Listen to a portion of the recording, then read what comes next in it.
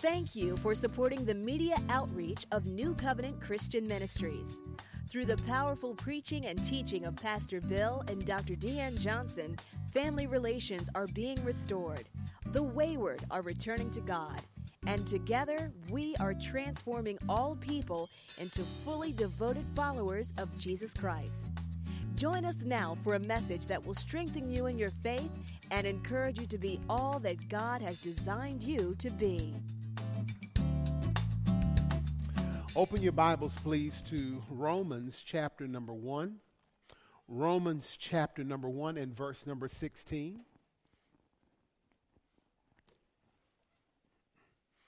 A very familiar passage of Scripture, Romans chapter 1 and verse number 16. It says, and I'm reading from a New King James Version, "For I am not ashamed of the gospel of Christ, for it is the power of God to salvation for everyone who believes, for the Jew first, and also for the Greek. For in it the righteousness of God is revealed from faith to faith, as it is written, the just shall live by faith." Verse 16 again, "For I am not ashamed of the gospel of Christ, for it is the power of God to salvation for everyone who believes, for the Jew first and also for the Greek." I want to talk to you from this subject, the greatest problem, the greatest solution, and the greatest news. The problem, the solution, and the news. On yesterday, thousands literally gathered in protest in various places in Washington. Here in Atlanta, they were protesting some of the things that had transpired in terms of gun violence in our nation. The last shooting there in Florida, and unfortunately, it seems like it goes on and on and on. Let me, first of all, give this disclaimer. This is not an anti or pro-gun message. Amen. But I want to commend the young people, because the truth of the matter is, every great move or revolution that has happened because young people did something. Can we give them an applause? So we understand that that there is energy and strength with the youth. And thank God for that. I appreciate that. Thank God for free speech, and I thank God for the Second Amendment. Amen. But the truth of the matter is this. You can pass gun laws. You can take every gun off of the planet. You can work it so that nobody has any weapon whatsoever. But the issue is not the gun, it's my own heart. Because the truth of the matter is, before there was a gun, there were only 4 people on the planet, and there was still a murder.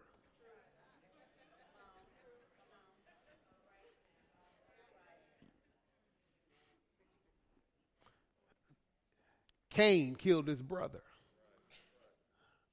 So we have to understand that it's in the heart. The issue, see, the problem is me. Everywhere I go, I'm there. And the same thing with you. Everywhere you go, you're there, and you bring the fullness of who you are. And so when we look at this, we have to understand that our greatest problem, ladies and gentlemen, is sin. Our greatest problem, come on, say, is sin. We have to get to a place where we don't minimize it. We don't look past it. Sin is not, where we say, well, that's just, we don't need to talk about that. Oh, yes, we do. I know it's not in vogue, but it's the greatest problem. Because again, we inherited this thing called sin from Adam.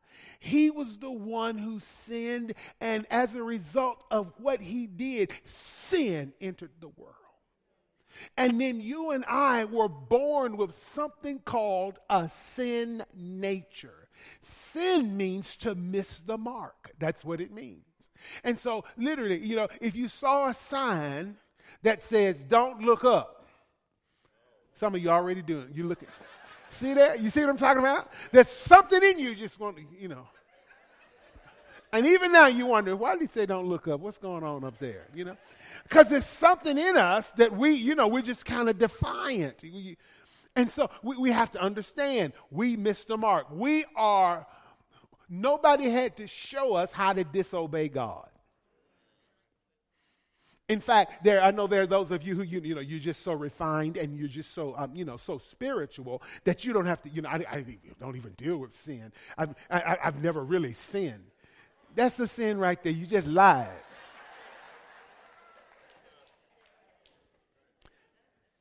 And the thing is this. See, what happens is we have to understand that sin, although pleasurable for a season, has consequences.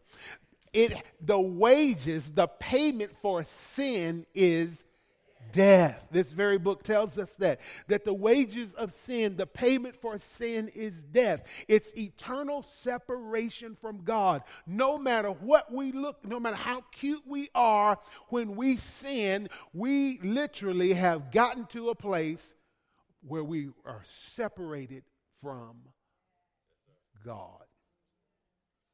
And anything that's separated from God is a death dispenser. It acts contrary to the very nature and character of God. And so Paul even said it like this in Romans chapter number 7. He said, the thing that I wanted to do, I didn't do. And he began to say, what's the issue? It's the sin that's on the inside of me. That's the thing that's causing me to do it. I want to do right, I don't do right. Because it's the sin in me. And now, understand something else. Everybody, because Scripture says all have sinned. Do me a favor, look around, literally, look around. Look at the people next, just look around. All. Now, you know what the problem is? I'm included in that all. Even those of us who are looking, all have sinned. And so, if the payment for sin is death, and all have sinned, understand this, there is nothing that I can do to get right with God on my own. I can't pay enough. I can't give enough. I can't serve enough. I can't go enough because my righteousness before God is as filthy. Oh, I see y'all read the Bible. It's filthy rags. So my greatest problem is sin. But here's this. The greatest solution then is a Savior. Amen. A Savior, a deliverer, a preserver. Why is the greatest solution a Savior? Like I said, I cannot save myself. And then although God gave the law couldn't save me. God gave the law to a nation, a choice nation, Israel. Israel had the law. God would tell them exactly what to do, and they would still miss the mark. They got to a place in the book of Judges where it just says every man did what was right in his own eyes. In other words, my truth. Your truth. That's your truth, but this is my truth. No, whatever is right in your own eyes. And so I could not save myself, and the law couldn't save me. There's nothing wrong with the law, but the issue is my nature, I couldn't keep it. So I needed a Savior. What happened is this. God sent a Savior, and his name is Jesus. Only Jesus could walk on the earth and fulfill the requirements of the law. He, although was born through the womb of a person, a human being, he did not sin. Isn't that amazing? And so we needed a Savior. Look at 1 John chapter number 4, verse 14. 1 John chapter 4 and verse 14 says this, "And we have seen and testified that the Father has sent the Son as a Savior of the world." Notice we see here that he was sent by the Father to save. The Father sent a Savior. God knew that you and I would not do right. So in his wise providence, in his foreknowledge, he said, okay, I've got to have somebody to save them. Wait a minute. Why do you want to save them? Sin separates me from God. But the problem is God says, okay, sin is separating us. That's the issue. That's the greatest problem. So I got to get a solution to this. I need somebody that's going to do right. Somebody that's going to reach and get them right where they are and save them. So we see that this text tells us that he was sent to save. Look at Matthew chapter number 1, verse 21. Matthew chapter 1 and verse 21. It's talking to Mary. It says, "And she will bring forth a son, and you shall call his name Jesus. For he will save his people from their sin." Not only was he sent to save, but this text tells us he was born to save. The very reason he came was to save. The reason he came on the planet, ladies and gentlemen, was to save. The issue is this. You and I, we go to church. It ain't no big deal. You know, we're saved, and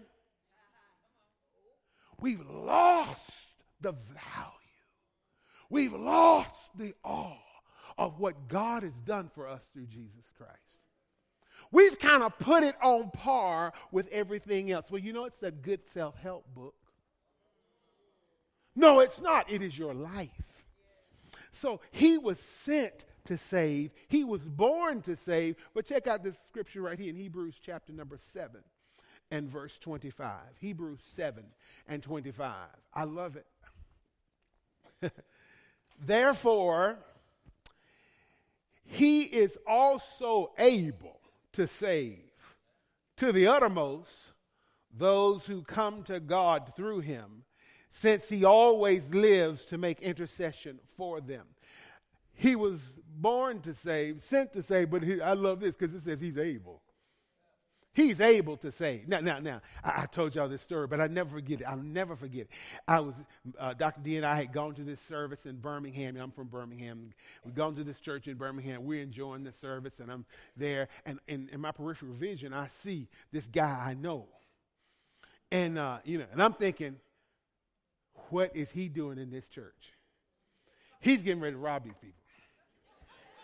Oh, don't act like you don't have folk like that you know. And I'm it's kind of like praying with one eye open.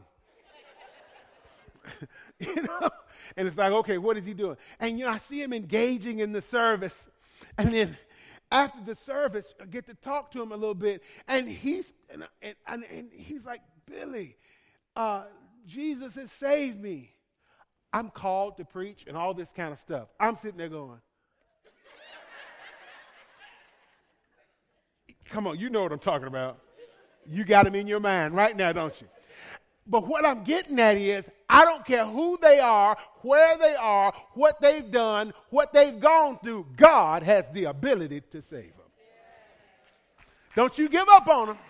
Don't you give up on them. I said, don't you give up on them. God is able to save. God has the ability. And it says from the uttermost to the uttermost, from the guttermost to the uttermost, he saves. Song says he'll pick you up and turn you around. Hallelujah. Jesus saves. He saves, ladies and gentlemen. You have to understand, he didn't look for people who had it together to save.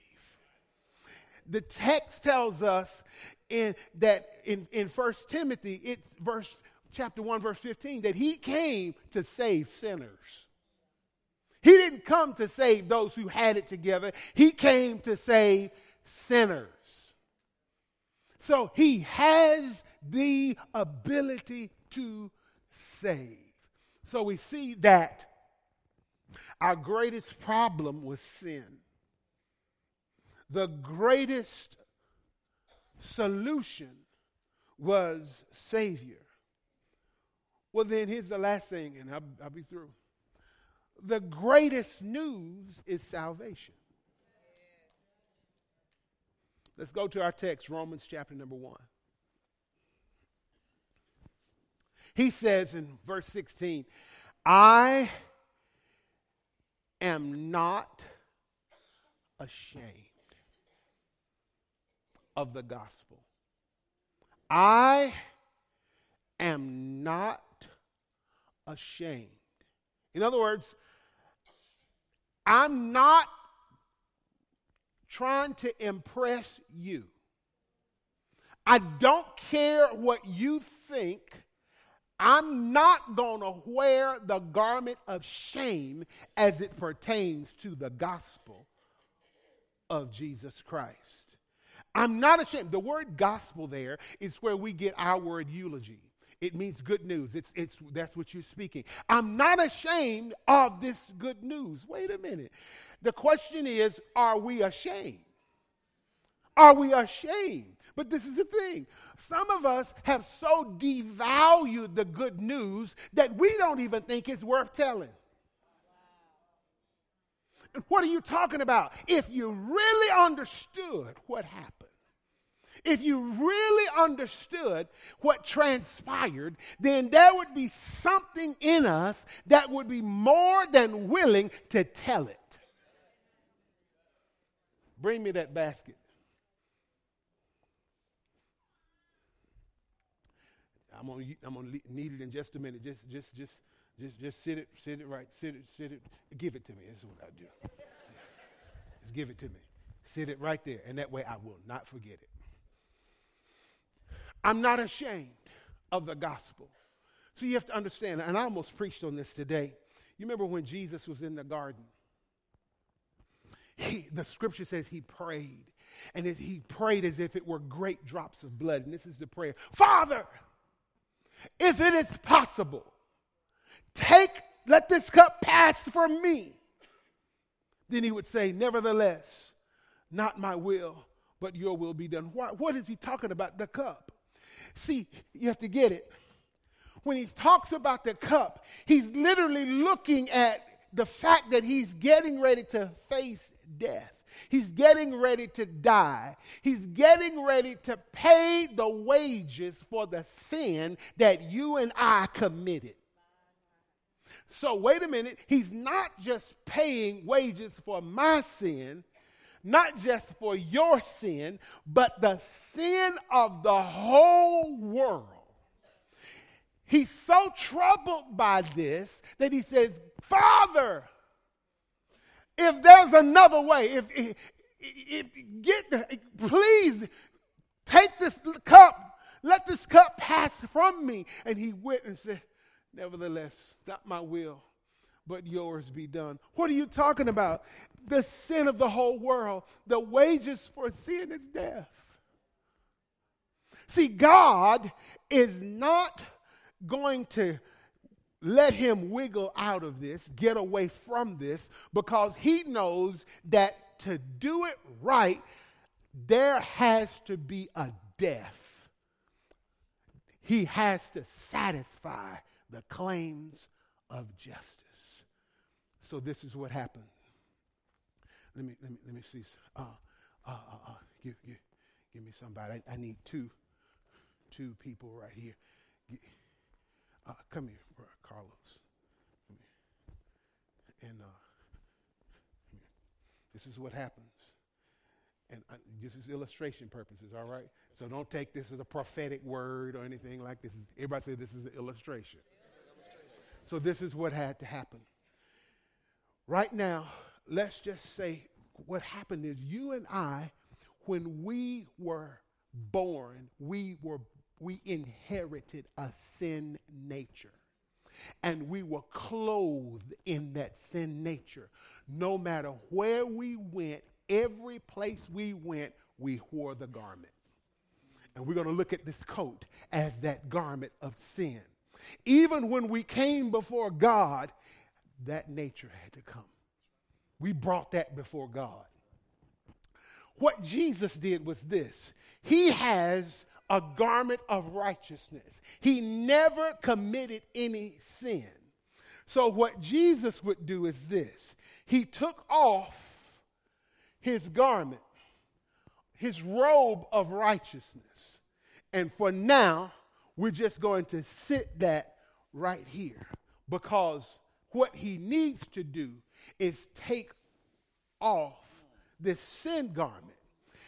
Give it to Jesus. Let Jesus wear a garment that he never ever had to. He began to put it on, and although it doesn't even fit him right, sin doesn't fit Jesus. But he who knew no sin was made to be sin for us. So what happened was this. He began to go before God the Father and say, here it is. Isaiah prophesied about him. When he became sin, although pleasurable, was ugly because Isaiah said his visage was so marred that he didn't even look human. Take away this death. But nevertheless, not my will, but your will be done. So every time you cheated, every time you lied, every time you had an affair, every time you did anything, he took it upon himself. And listen to me, he was able to save you. And understand something, he was so committed to salvation that while he was on the cross dying, he was dying between two thieves. He stopped dying and he says, Lord, let me be with you in paradise. And he looked at him. He said, this day. He was so committed to saving that he stopped dying and he saved a guilty thief while on the cross. Wait a minute. He had to die a physical death. So much so that he said, I need to lay his body somewhere. So Joseph of Arimathea, they used a borrowed tomb. This next week, it was borrowed because he just gonna need it for 3 days. So he was there in the tomb 3 days. But understand something, he was doing business beneath. He was handling business. He was taking the keys of death, hell, and the grave so that no longer would they have rule over your life. And then, lo and behold, on the third day, he rose again. That's next. Don't tell anybody. That's next week. But he did rise again. And now, the penalty for the sin is taken care of. But the issue is, I can't come to God. So now, he says, what I'm going to do, I'm going to allow you to put on my robe, called a robe of righteousness. It's going to cover every part of you. It's going to do everything necessary for you so that everywhere you go, you are now walking in righteousness. You have on a robe, you have on a garment that Almighty God, through Jesus Christ, has provided for you. So you stand before God, not guilty. You didn't hear me. I said you stand before God, not guilty. Shout it out. Not guilty. Romans chapter 8, verse 1. There is therefore now. Oh, look at this Bible reading church. No condemnation to those who are in Christ Jesus. And all the days of your life, you are wearing his righteousness. Not a righteousness that's earned, but a righteousness that has been given to you in exchange for your dirty, sinful garment that has been done away with, that's been paid for. Can we give him praise? Thank you, sirs. Thank you, sir. You can have your garment back now. Are you you get it? Come on, shout about it. Now, if it's the good news, and it is the good news, why are you holding it back? You and I have been given stewards over the message of the gospel. And so now the greatest message is the message of salvation. I can't write a law that's going to get the heart right. I've got to come to a Savior who can change me. Are you understanding that? Now, let me burst our bubble. We're going to change something. We're going to change something. I appreciate the fact that, we do this. Our elders stand up every Sunday and we're saying this basket. Their names, and you've put names in there. And nothing wrong with this is not sinful or anything like that. But I want you to understand. These are names of people that we believe who are lost. They do not have a relationship with Jesus Christ. And so what we do on a Sunday, we pray for them. Jesus never said pray for lost people.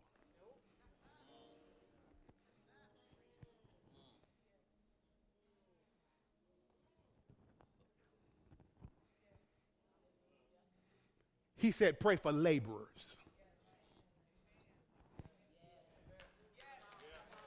In other words, the harvest is plentiful, but I ain't got nobody to go tell the story. I got a lot of people that'll pray about the story, that'll pray that one day they'll hear it, but who will go and say, I once was lost, but now I'm found. What he's done for me, he'll do for you too. I was blind, but now I see. I was in sin. I was shaped in iniquity. But God in his mercy began to do something on the inside of me that changed my life. That's the story that you got to go tell. I am not ashamed of the gospel of Jesus Christ. For it is the power of God unto salvation for everyone who... How can they hear unless you tell them? So New Covenant, I believe there's a new mandate. You can't just pray about the story.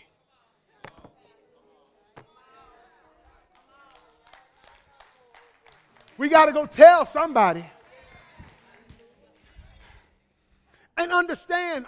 You say, well, wait. I'm not an evangelist. I ain't asked you to be an evangelist. Do you? Some of you all will tell folk about apple pies, about recipes.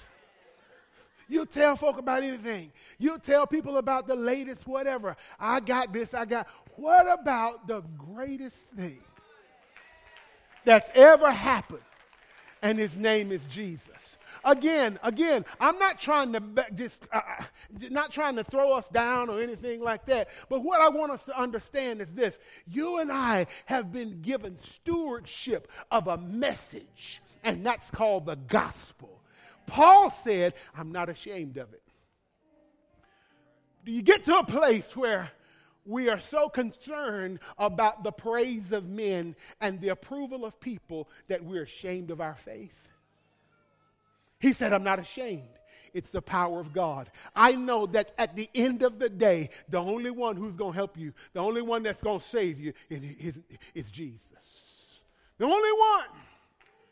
He says this to everyone who believes.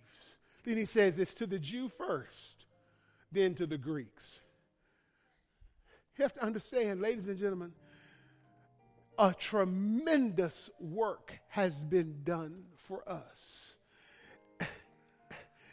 He says, in this message, the righteousness of God is revealed. People want to know, how do I change? I don't want to hurt anybody. How do I change? I want to do right, but something's in me. How do I change? And you have the good news to tell them. Let me tell you, his name is Jesus. Don't just simply limit God to the four walls of a sanctuary. Break out of these walls. Tell somebody. We hope you've enjoyed this message. For more information on other products and materials, please contact us at 770-484-9300, Monday through Friday, 9 a.m. to 5 p.m. Or visit our website at www.newcov.org. If you're in the Atlanta area, we invite you to join us for one of our dynamic services. Once again, thank you for receiving the living Word of God from New Covenant Christian Ministries, where we are transforming all people into fully devoted followers of Jesus Christ.